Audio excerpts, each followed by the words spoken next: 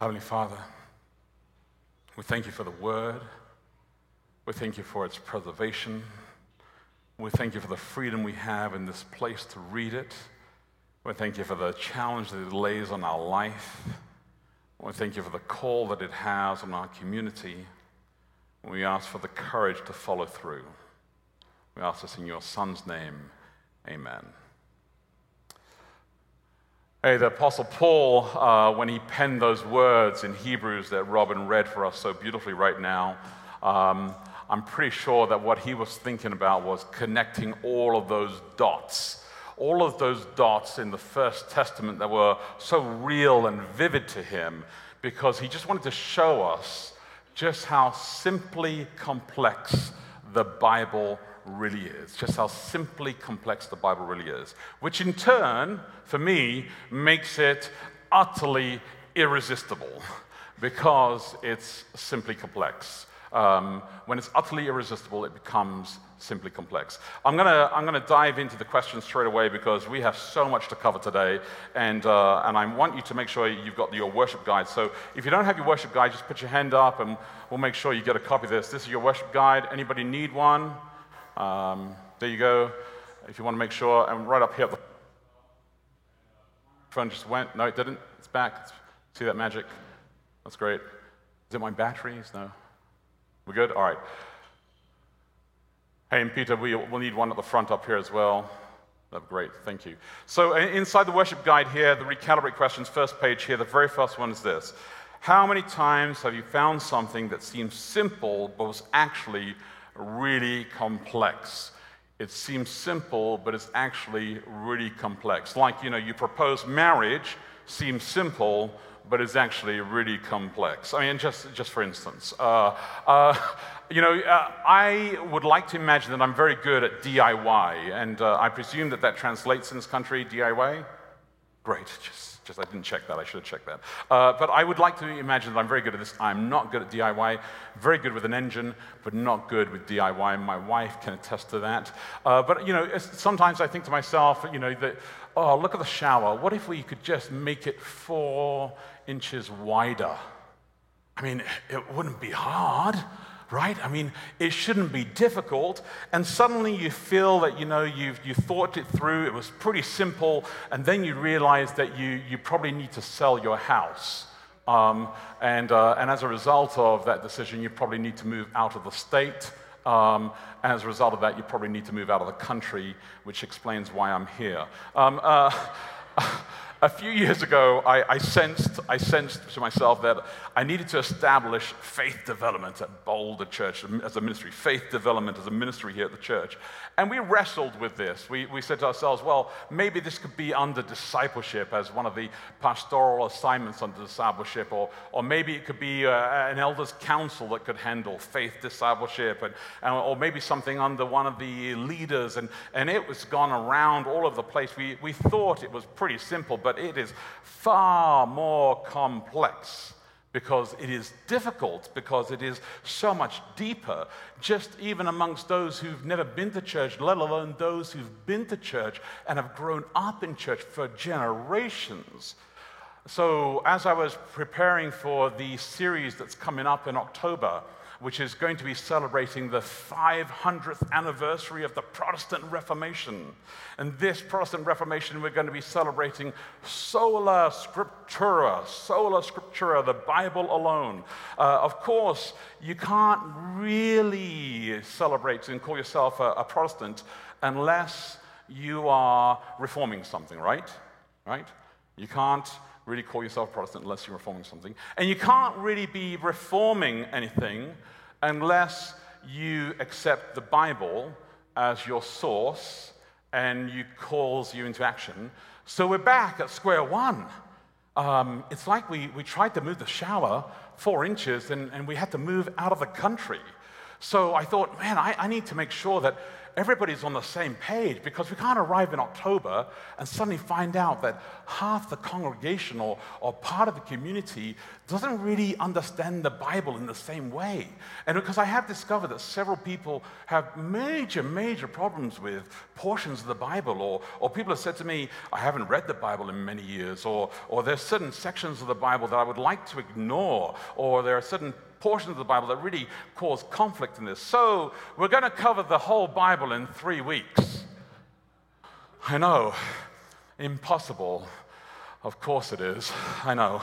Embracing the Bible as a revelation of God in 3 weeks. Impossible, of course it is.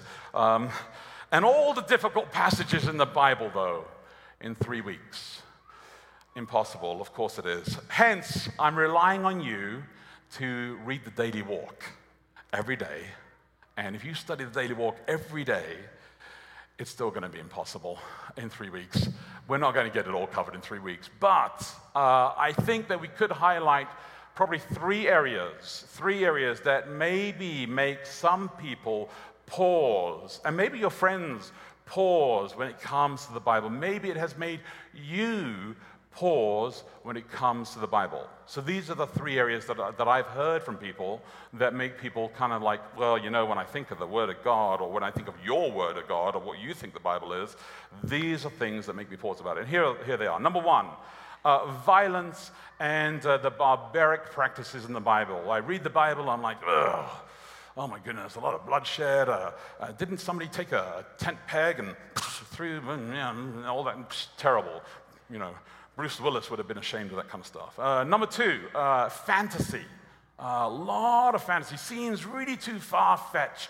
A lot of ponies flying through the air, and wings, and weird things happening. Fish, guy inside a fish, just weird stuff. So it doesn't make sense, you know. I think there's a lot of guys using a lot of shrooms and we're writing stuff inside there. Just doesn't make sense inside there. Number three, Jesus seems to contradict himself sometimes.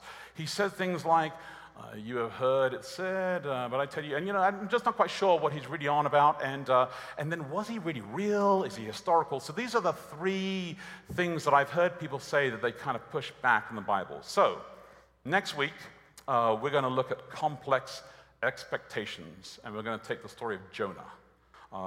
Why, if you were God, would you choose the story of Jonah?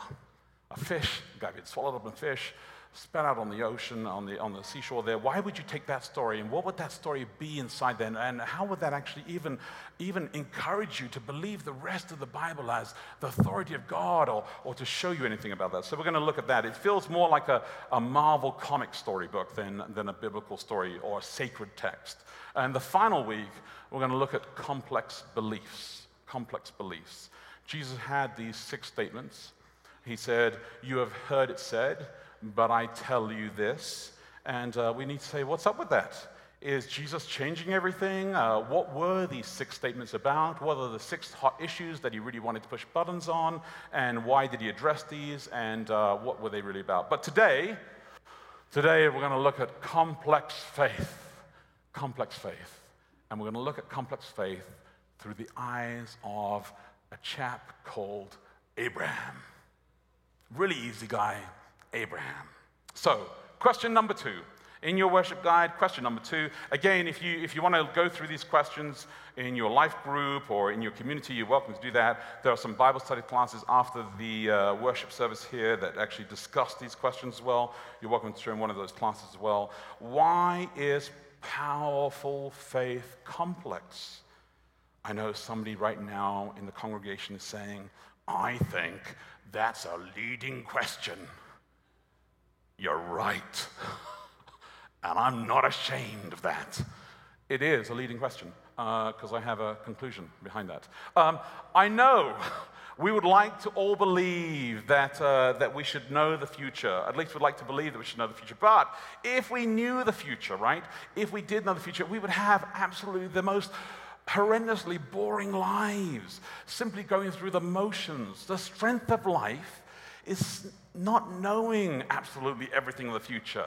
For those of us with OCD, this could be very difficult to listen to right now because you want to know it, but the sense and the reality of discovery is really good. Take this example. In Jesus' day, 2,000 years ago, they believed there were 153 different marine life, 153 different fish out there. Today, there are over 2 million different marine life that they have discovered. In 100 years from now, who knows how many they will have discovered? I mean, it depends how many we eat, but there are millions of different types out there. So why should our faith life, our view of God, be limited to knowing absolutely everything? When we talk of Jesus, sometimes we make it become so mundane, like we know all the answers, like you know all the beliefs, like you have all the faith, that nothing's going to shake you, that you won't make any more mistakes, that you do not need Jesus anymore. And for me, it feels as if we're kind of like children. And I often feel, and I've been working through this, I often feel that fundamentalists and liberals, like extremists, right? Extreme liberals and extreme fundamentalists, they're most typical. They're kind of like puberty, hormonally fluctuating teenagers. Does that make sense? Fundamentalists and liberals are puberty, hormonally fluctuating teenagers. And I put all these words together because they really cause me pain, each one. I think about each one of these words, and they all cause catastrophe in people's lives. And this is what happens, is that these people, the ones who are fundamentalists and liberals, the extremes on both ends here, they're constantly trying to take God and faith and the Bible and put it into a tiny box and define everything about it into there. So that's why when people look at the Bible and they want to reject the Bible, it's because they really haven't given the Bible any time. They've just concluded, this is my view of the Bible. It's my 6-year-old view of the Bible, my one Bible study view of the Bible, my one church experience, my 10-year attendance of a 1-hour sermon experience of the Bible. That's all it is. And so they accumulate all this stuff and said, well, I've been to church for 30 years of my life, and so because of that, I now know everything there is about the Bible. You haven't given it the chance to let it breathe. And if you haven't let it breathe, you haven't really taken it in, and you haven't digested it and allowed it to become this way. Why is this? And the best metaphor that I have found is the difference between Duplo versus Technic. Duplo versus Technic. We've got an image, I think, that kind of illustrates this. Duplo versus Technic. You see that? Yes. And I'm going to leave this up for a little bit inside here. Let me explain this. It's the best metaphor to explain this. Every kid has their own ideal toy. If you've read on the Daily Walk, you maybe read an introduction to the series here. I would explain some of the toys that I really like, but I love Lego. And some people who I've met, if I find out they like Lego, I like to gauge how they played with their Lego. Because you can tell a lot about how people play with their Lego.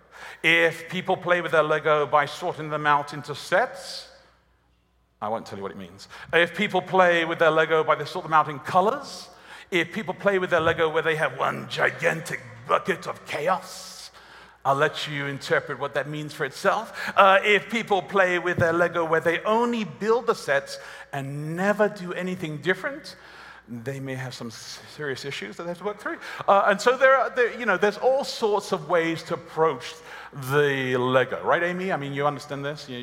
So these are the things that we have to process about Lego, right? And Lego has the ability to allow you to be creative. But there is Duplo, which is the basic, beginner, big blocks. One piece of Duplo is an entire animal. You may add maybe a seat to it. That's it, done. Technic, though. Technic has a lot to it. So Duplo Lego is very, very simple, and it's very, very beautiful. And in your conclusion of the Bible, when you're looking at the Bible, I sometimes think that we read the Bible like it's Duplo, which is good. It is important to read the Bible like Duplo at some point, to read it as big swaths, to get the big picture. But you have the possibility to grow as a human being with your knowledge of science and life and the economy and the world. And if you don't grow your knowledge of the Bible, you are sometimes approaching God in the Bible with all of this knowledge up here, but with a Duplo level of Scripture. And so your conclusions about God are not fair. They're not fair. You're not giving it justice. You're approaching it like a Duplo mind. And you have to be able to balance it out, because the Bible and science actually are in harmony. Technic, though, Technic is beyond Lego, beyond Duplo. It is tons of small, infinite pieces, pneumatics and motors and wires and all sorts of crazy little pieces. There's a new piece of Lego that just came out 2 days ago, the Millennium Falcon. It is Lego's largest piece ever. $800. It comes out on October 1. 7,500 pieces of Lego, where you will sit down for years placing pieces together like you have no friends. Together saying, hello, gray brick. Oh, this is better than jigsaw puzzles, by the way. I know some of you, like Sherry Eichmann, enjoy jigsaw puzzles. And again, counselors suggest that jigsaw puzzles are really for people with different issues. But Lego is entirely different. It is really, really good. So the Millennium Falcon is this glorious delight. They haven't even shown you all the things that it does, all the secret passages inside it. It even makes decaf cappuccinos, I'm pretty sure. I mean, it's going to be amazing. So the Technic Lego, though, the way to approach the Bible with Technic Lego is to be able to see all the dots connect. This is what the Apostle Paul did. He had read the Bible, the First Testament, for himself as a Duplo. And then when he wrote the second, most of the Second Testament, he became the Technic scholar. He was like, oh, that text, oh, it means this. And he connected dots in places that you never imagined. He pulled pieces together, and you started to see things in places that you're like, I didn't get that. So when he read Genesis chapter 11, okay, and you read Genesis chapter 11, and you read this during the daily walk, right? And you said that the Tower of Babel was built, and it said there was brick, and there was bitumen, and you're reading about this stuff, and you're thinking, oh, that's fantastic. They found brick, and they found oil, and they were mixing together and made this stuff. You have no idea that what he's really trying to say inside there is that when technology comes together, the entire world is going to change. And when technology arrives, the world shifts. And so when technology, God is saying 4,000 years ago, when technology arrives in society, the world will shift. And Moses is trying to tell you, be prepared for technology to change the way you react. And he's telling you this through the story, but you read Duplo instead of Technic sometimes, so we have to look for this Technic stuff inside there. We have to accelerate ourselves between the Duplo to the Technic. So when you're reading the Bible, I want you to be able to say, oh my God, not in a blasphemous way, all right, but like, oh my God, you're amazing. I want you to be kind of like in awe, rather than reading the Bible and your mind starts to wander away thinking, what's on Netflix? And then you're like, oh, I was reading the Bible, come back again. When you're praying, and within about 13 seconds, I mean, you literally just finished saying the Lord's name who created the universe, and you're starting to think, what am I having for lunch? It's because you're in Duplo world, and you haven't encountered the Technic world. You haven't started to create the dots. And God is saying, when you start to create the dots, when you start to see the Technic, you can't put it down. You can't leave it aside.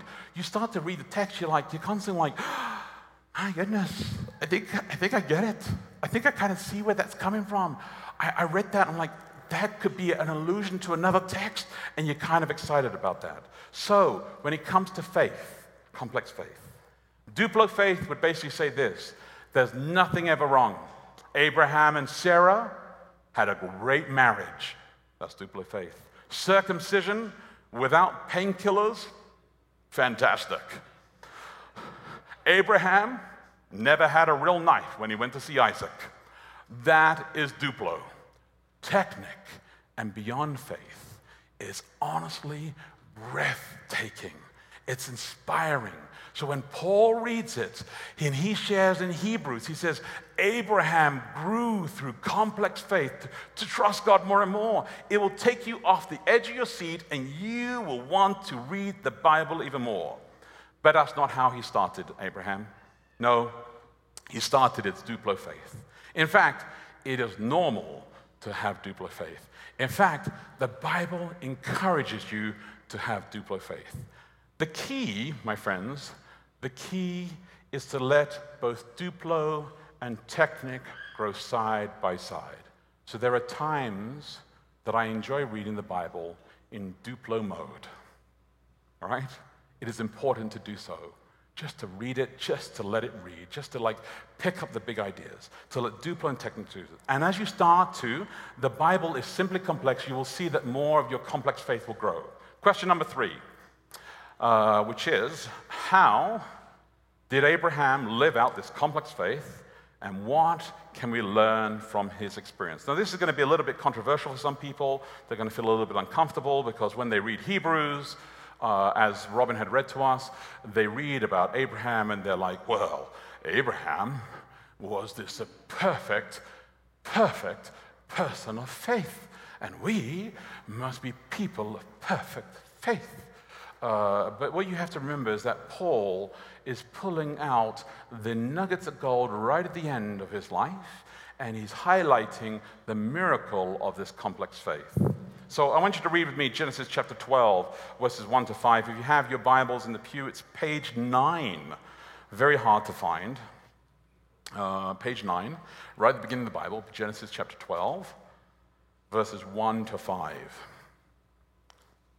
I'm reading in the English Standard Version, and I'm going to read verses 1 to 5 of Genesis chapter 12. Normally during Daily Walk, we actually ask you to read the same text in various translations, but we had a lot of text because I wanted you to feel the kind of Duplo effect of reading in a big story this week. Next week, we have Jonah chapters 1 to 4, which will take you 13 seconds to read. So you'll read that in different versions very quickly because it's a very short story, snappy, and huge punch. You may want to skip next week. All right. Genesis chapter 12, verses 1 to 5. Now, the Lord said to Abram, and not Abraham, but Abram, go from your country, your kindred, your father's house to the land that I will show you, and I will make you a great nation. I will bless you, make your name great, so that you will be a blessing. I will bless those who bless you, and him who dishonors you I will curse, and in you all the families of the earth shall be blessed. So Abram went as the Lord had told him, and Lot went with him. And Abraham was 75 years old when he departed from Haran. And Abram took Sarai, his wife, and Lot, his brother's son, and all their possessions that they gathered, and the people that they had acquired in Haran. And they set out to go to the land of Canaan. And when they came to the land of Canaan, Abram passed through the land to the place of Shechem, to the oak of Moreh. And at the time, the Canaanites were in the land. Sounds pretty beautiful, doesn't it? It's a great start. I mean, that's a beautiful poetic beginning inside there. And the thing is about the Bible is that the Bible doesn't miss any of the gritty details inside there. It's not like the history books that were written, the chronicles that were written of other empires at that time. If this was written of other empires at that time, they would not have mentioned Lot. They would not have mentioned Sarai. They would have just said, Abram, wealthy, landowner, slave owner, people owner, took his things, went to Canaan. That's all it says. But the Bible is simply complex. And we'll see that Abraham, when he lives his life out here, has a very complex faith. And there are 3 ways that he does this: in the move, in the call, and in the ethics. You going to memorize those? Ready? The move, the call, and the ethics. All right? So here we go. The move. God said, Abram, I want you to leave your family behind, head out to the land I will show you. What does Abram do? Abram heads out, all his family, but he takes his nephew Lot with him. Now why, if God said, leave your family behind, did Abram take his nephew with him? Did he not say, leave your family behind? I mean, he didn't take his dad, didn't take his cousins, Didn't take his uncle, didn't take anybody else. Why did he didn't take his brother. He took his Lot nephew with him. And the reason he did this is because in Genesis chapter 11, verse 30, when it's going through the genealogy, and you're reading the genealogy, and you're kind of like, he begat, I'm kind of bored. Suddenly it says, and Sarai was not able to have any children. So the story is set up to tell you that Abram is married to this girl called Sarai, who can't have any kids. But Abram's been given a promise. You, Abraham, you're going to be a father of many people. You're going to be a great nation. Abraham looks at his wife, Sarai. Yes, I am. Looks over at his Lot nephew. Oh, of course I am. Come on, boy, let's go. And takes Lot with him. This is how he takes his complex faith and he lives it out. He fixes his faith by making it work for himself. Number two, the call. Tribes in those days were all about conquering, right? They were all about conquering. They're like, we're going to go conquer land, we're going to make ourselves wealthy, we're growing, we're going to take on more. Wherever you go and a tribe went to war with another tribe, their deity, their god, was more powerful than the other tribe. So if they won, they could say, my God is bigger than your God. And it was really fantastic. So they were really happy about that. So Abraham is listening to the promises of God. God says to him, take you to the promised land, number one, right? Take you to the promised land. Check. Number two, he says, make you a great nation. Check. Number three, he says, actually, do we have these on the screen? Let's go back. Number one.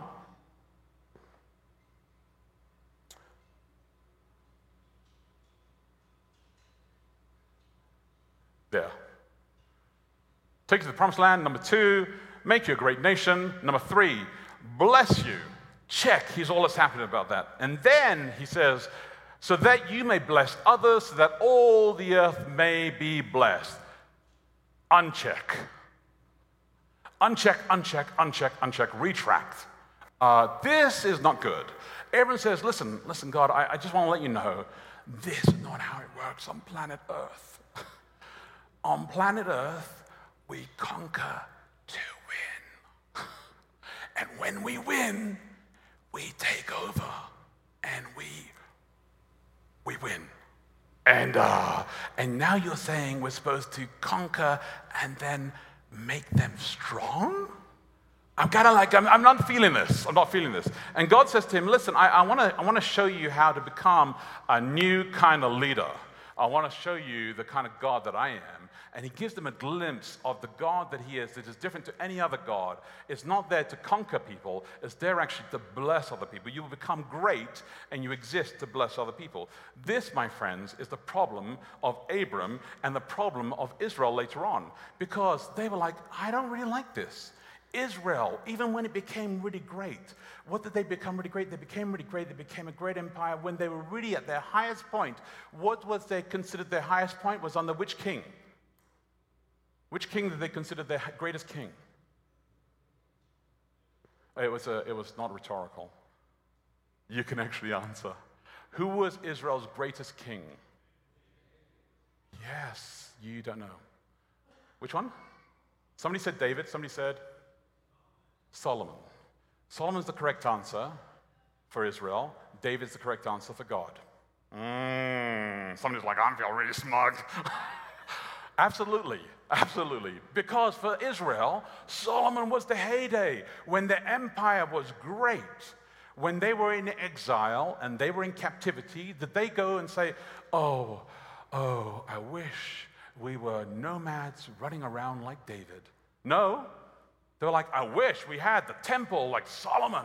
I wish we had the navy like Solomon. I wish we had the wealth like Solomon. I wish we had the wives, maybe, like, we wish, that kind of stuff like Solomon.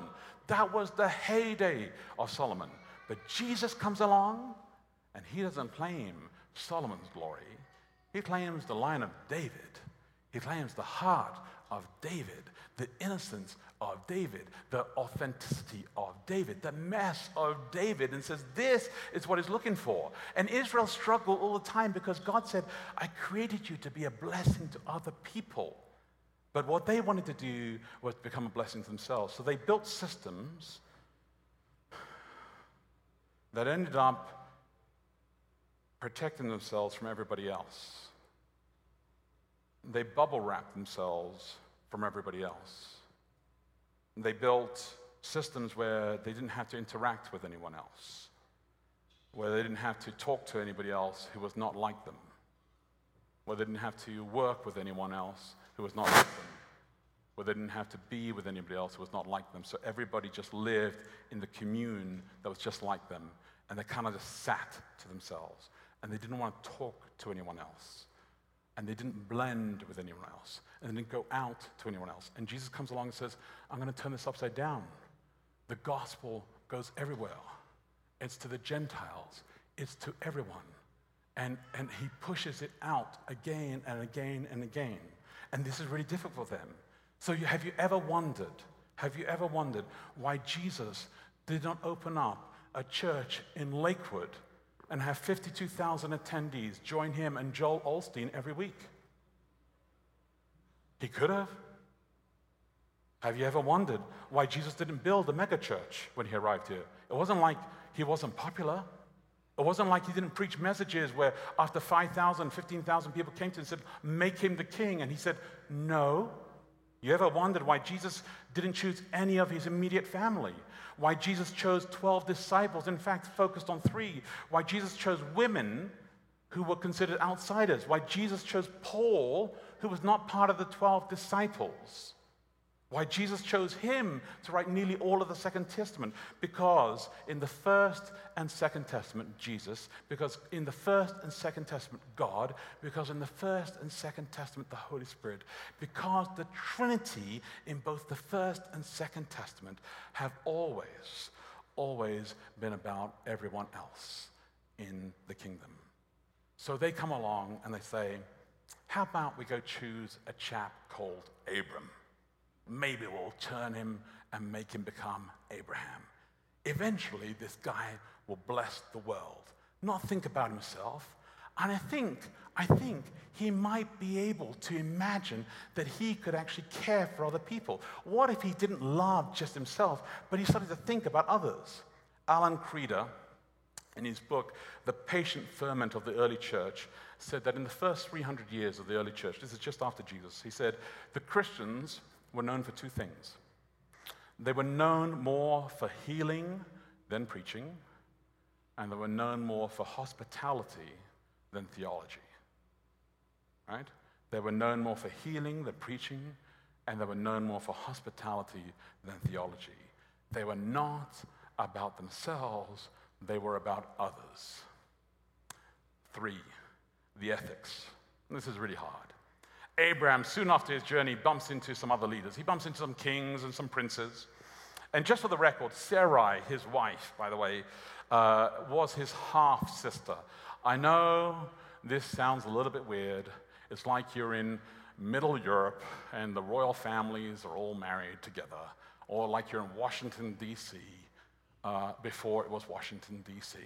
And everybody's like married together, you know, it's just kind of weird. But that's exactly what happened in this time. Half-sister, Abraham, they're married together. Sarai was apparently Miss Universe, all right? Because every single place Abraham turns up, he's convinced that she is the hottest thing around.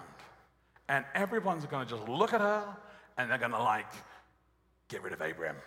Just like take him out of the backyard and get rid of him, right? Just straight away. And so he is so convinced of this that he really just needs to deal with her as a really great trading asset because, of course, she can't have any kids. So in chapter 12, he offers Sarai to Pharaoh when he meets Pharaoh, right? And she is at this point, by the way, 65 years old. Pharaoh is actually ready to kill Abraham for her.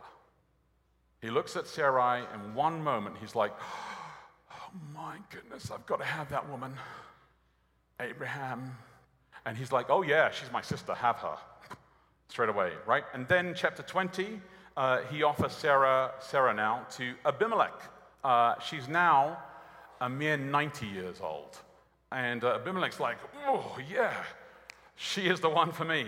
Now, either the veils that they were really, really thick, or she was the hottie of the Middle East at that time, and just like ravishing. I mean, just outstanding. Like, I mean, she just, I don't know, she had a walk or something, or just like, it was just mesmerizing to them.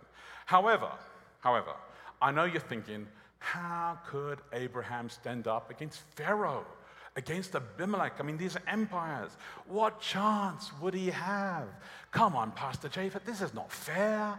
This is not complex faith. This is stupidity. How dare you suggest that poor old Abraham should fight Pharaoh and Abimelech for Sarah and Sarai I mean, that's just ridiculous, right? So let me share a few little things about our friend Abraham, so you just understand how brave this fellow is. When Lot, his nephew, is arguing right at the beginning of the story about his shepherds, he goes to Abraham and says, Abraham, my shepherds want some land. And Abraham says, do they want some more land? Oh, my poor nephew, have a look through the valley. What do you want? Lot stands up and says, oh, look at Sodom and Gomorrah. Look at that beautiful green pasture down there. Can I have it all? Abraham says, looks over the other side and says, oh, no grass, rocks, and no water. Green grass, water, and valleys. Lot, take it all. So he gives it all to Lot, right? Fair enough. Is Abraham generous, or is he trying to secure a future for Lot? I'll let you wrestle through that. When Lot is captured by the kings of Sodom and Gomorrah get captured by these kings that come down, and they capture Lot as well.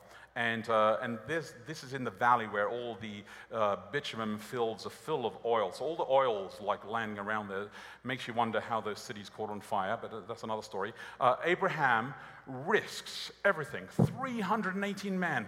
Captures and says, we're going to war against these kingdoms. We will go fight and rescue everything to go rescue Lot and these kings of Sodom and Gomorrah. And when he rescues them, the kings of Sodom and Gomorrah say, can we give you any payment? And Abraham says, no payment required. It was just for you, Lot. Generous, or is he trying to secure the future for Lot? Later, Sarai suggests to Abraham, because she can't have any kids, could you sleep with Hagar? Abraham thinks, for queen and country, I shall. And so they have a son called Ishmael. When God comes along to him and says, Abram, I told you, the promise is from you. It's not from Hagar. It's going to be from you. In fact, it's going to be from you and Sarah. And he says, oh, can't you just let it be Ishmael? I mean, I don't need a child with Sarah. It's fine. Ishmael's doing okay. You know, and I've got Lot. Is he generous, or is he just securing his future here? I would suggest, my friends, that Abraham can be brave when he needs to be brave, but Sarah is not valuable to him. She is valuable to God, but she is not valuable to Abraham. The story continues, though. There's the destruction of Sodom and Gomorrah, because God has heard the cry of their pain, of the suffering there. The social injustice in the city is rampant. In fact, it appears 5 times inside there where they talk about the injustice taking place, the social injustice of every age, from young to old, all the way through inside there. And God draws Abraham into this conversation, and they kind of reverse the roles inside here. It appears as if he's trying to teach him, as if God has no idea what's going on, right? And Abraham's sort of like, well, God, you know, what if there's like 50 people in there and 40 people and 30? And you remember the conversation inside here. And he's haggling with God about this. And he's trying to rescue the city. Why is he trying so hard to rescue the city? Is he really learning the lesson that God is trying to teach him? That he's supposed to bless other cities and take care of other people? Or understand the process that the city is definitely definitely evil and hurting people and hurting children and doing horrible things inside here? Or is he just protecting Lot all the way? In the end, Lot has to be dragged out of this city with his daughters, and a horrible act of incest takes place afterwards, which is disgusting at the end of this. Yet the mystery of grace takes place here because Lot is saved at the end of this. And Paul, the Apostle Paul, will pick up on this story and say at the end here that it is because of Abraham that Lot was saved, just as we are saved because of one person, Jesus Christ. But the final story of Abraham is when he and Sarah, now both recognized as old, have their son together. The miracle. Isaac is born. And God asks him to take him to Mount Moriah and sacrifice him. And only at that point will God know that Abraham is faithful and is truly developing his complex faith. And it's usually at this point that people look at the Bible and they kind of say, well, I don't know, man. I don't know if I can follow this God. This is kind of like a barbarian right now. This is kind of crazy stuff inside here. I'm not going to read this book anymore. This is crazy stuff. This God, he's out of control. He's asking people to sacrifice children. So question number 4, our final question this morning. How does the simply complex Bible help me see who God is? Well, this is where we have to go to technic and beyond, my friends. If you read this story just as Duplo, you will conclude, oh, this is a barbarian of a God, and what does he know about here? But if you start to read this as a technic story, you'll understand the context inside here. The children of Israel have been in slavery for 400 plus years in Egypt. They have forgotten who God is. They understand the power of the whip. They understand the power of Pharaoh. They don't understand what a healthy marriage is. They want revenge. In fact, any chance that they can get revenge, they will take it. They want power in their hands. They want to dominate somebody else. They want God that destroys their enemies when they snap their fingers. And along comes Moses, who wants the same thing. He killed an Egyptian at the very first chance he had, and he could overthrow the empire as soon as he could. That's what they wanted. And Jesus sends Moses out to the wilderness for 40 years. He says, listen, Moses, to become a Jedi, to enter the dragon, to be the master, to beat your base camp, to reset yourself in Jesus, to be who you are, you have to go out with the sheep out there. You need to be able to begin right at the beginning. And he, in order to write these first 5 books, which he does, the first 5 books here in Job, and to be able to bring new identity, I need you to actually go reset your clock inside it, because the Bible is simply complex. It is rich with these lessons. So Moses tells us this. Jesus got down on the ground and he formed you. He named you. He called you. He promised to die for you. He will rescue you. He'll work with you. He'll use your language. He'll use your methods. He'll use your culture. These are all important. You must remember this, because these are things that are significant about the First Testament. We judge God based on methods that he put himself into so that he made sense to us. He will push you, but only that in a way that's sustainable to us. Hence, Paul shares in Acts. He says, in the past, God winked at us.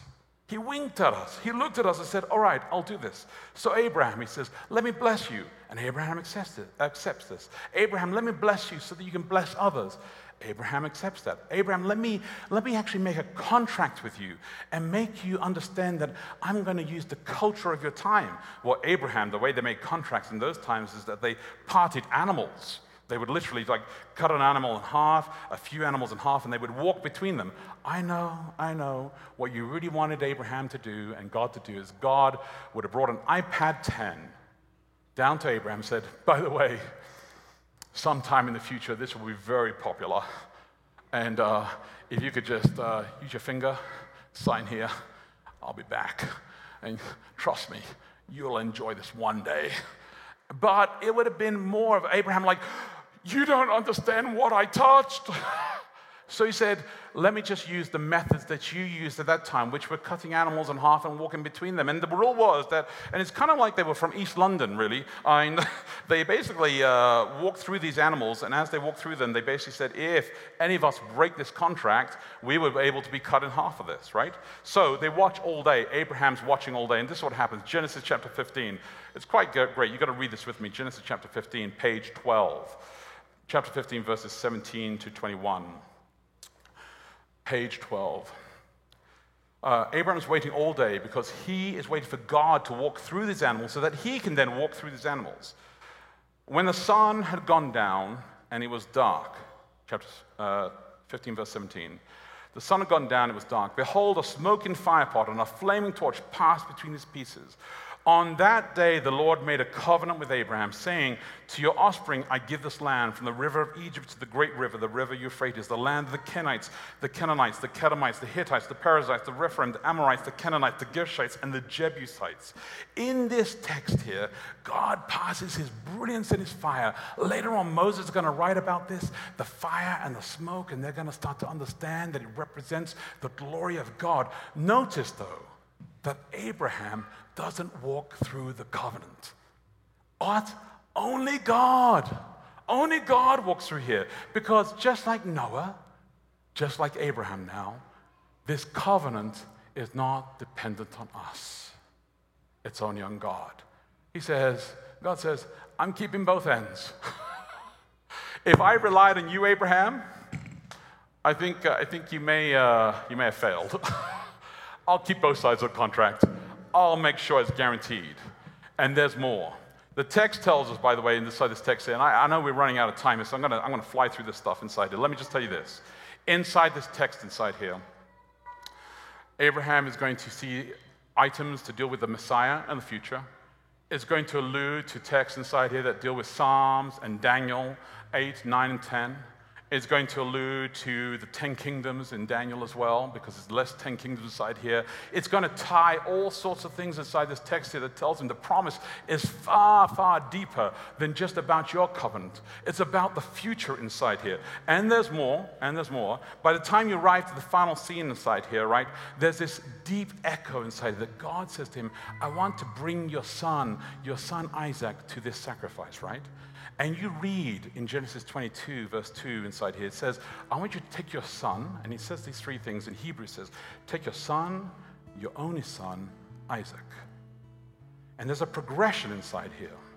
In Genesis chapter 12, verse 1, God took him through this journey. He said, I want to take you from the general to the particular to the intimate. I don't know if you can see this on the screens or not, but I'm going to take you through this, through the general and the particular to the intimate. So he's going to take him from the country to the kindred to your father's household. Basically, he's taking him from your son to your one love to Isaac. Do you understand what's happening here? He's reminding him of the promise that he said to him. I'm taking you from your country, from your kindred, and from your household. And right now, I'm reminding you of your son, the one you love. I'm taking you to Isaac. In other words, it's going to take a sacrifice for you. I'm asking you to give up your past. I'm asking you to give up your father, and I'm giving up your roots, because I'm asking you to risk his future, and risk his son, and risk his hope. And all of this is tied into the story, and is written inside the Hebrew inside here. Now, the risk goes on, because Abraham has forever, in his complex faith, passed the promises on to Eliezer, on to Ishmael, and on to Lot. And God is saying, I gave you the son, Isaac. I need you to embrace that. So here it comes, the request. Bring me this guy. Now, obviously, in Leviticus 18 and Deuteronomy 12, God said, never do what the Canaanites do, which is sacrifice your children. So is God contradicting himself? No. He's just trying to push Abraham to a place. He's going to use the story to symbolize something far deeper than Abraham and Isaac right now. This place, Mount Moriah, is going to become the place where Jerusalem is going to be built. It's the same place that David's going to arrive and meet the angel of the Lord, where the sword will be held, that Abraham's going to have the same thing happen to him. So now, as Abraham gets up, he's silent. The same Abraham who argued with God 50, 40, 30, 10. This Abraham is silent now. Abraham's not negotiating. Abraham is on his own path. This time, there's no promises of any outcome. This time, he's on the path. it takes 3 days to walk from where he is to Mount Moriah. The 3 days that Jonah talks about for the people to repent. The 3 days that Joshua says the people need to repent. The 3 days that Jesus says that he will be in the grave for the process to be done. The 3 days that Abraham says for the sacrifice to be complete inside here. And here it is. When Abraham begins, in the Hebrew, there are 7 verbs of action. And the final verb, when it is complete, is when he sees the ram. That's when the whole story ends. We read the Duplo story, Abraham, knife, go sacrifice your son. The technical story, the Lego, the imagination, the beauty underneath it all.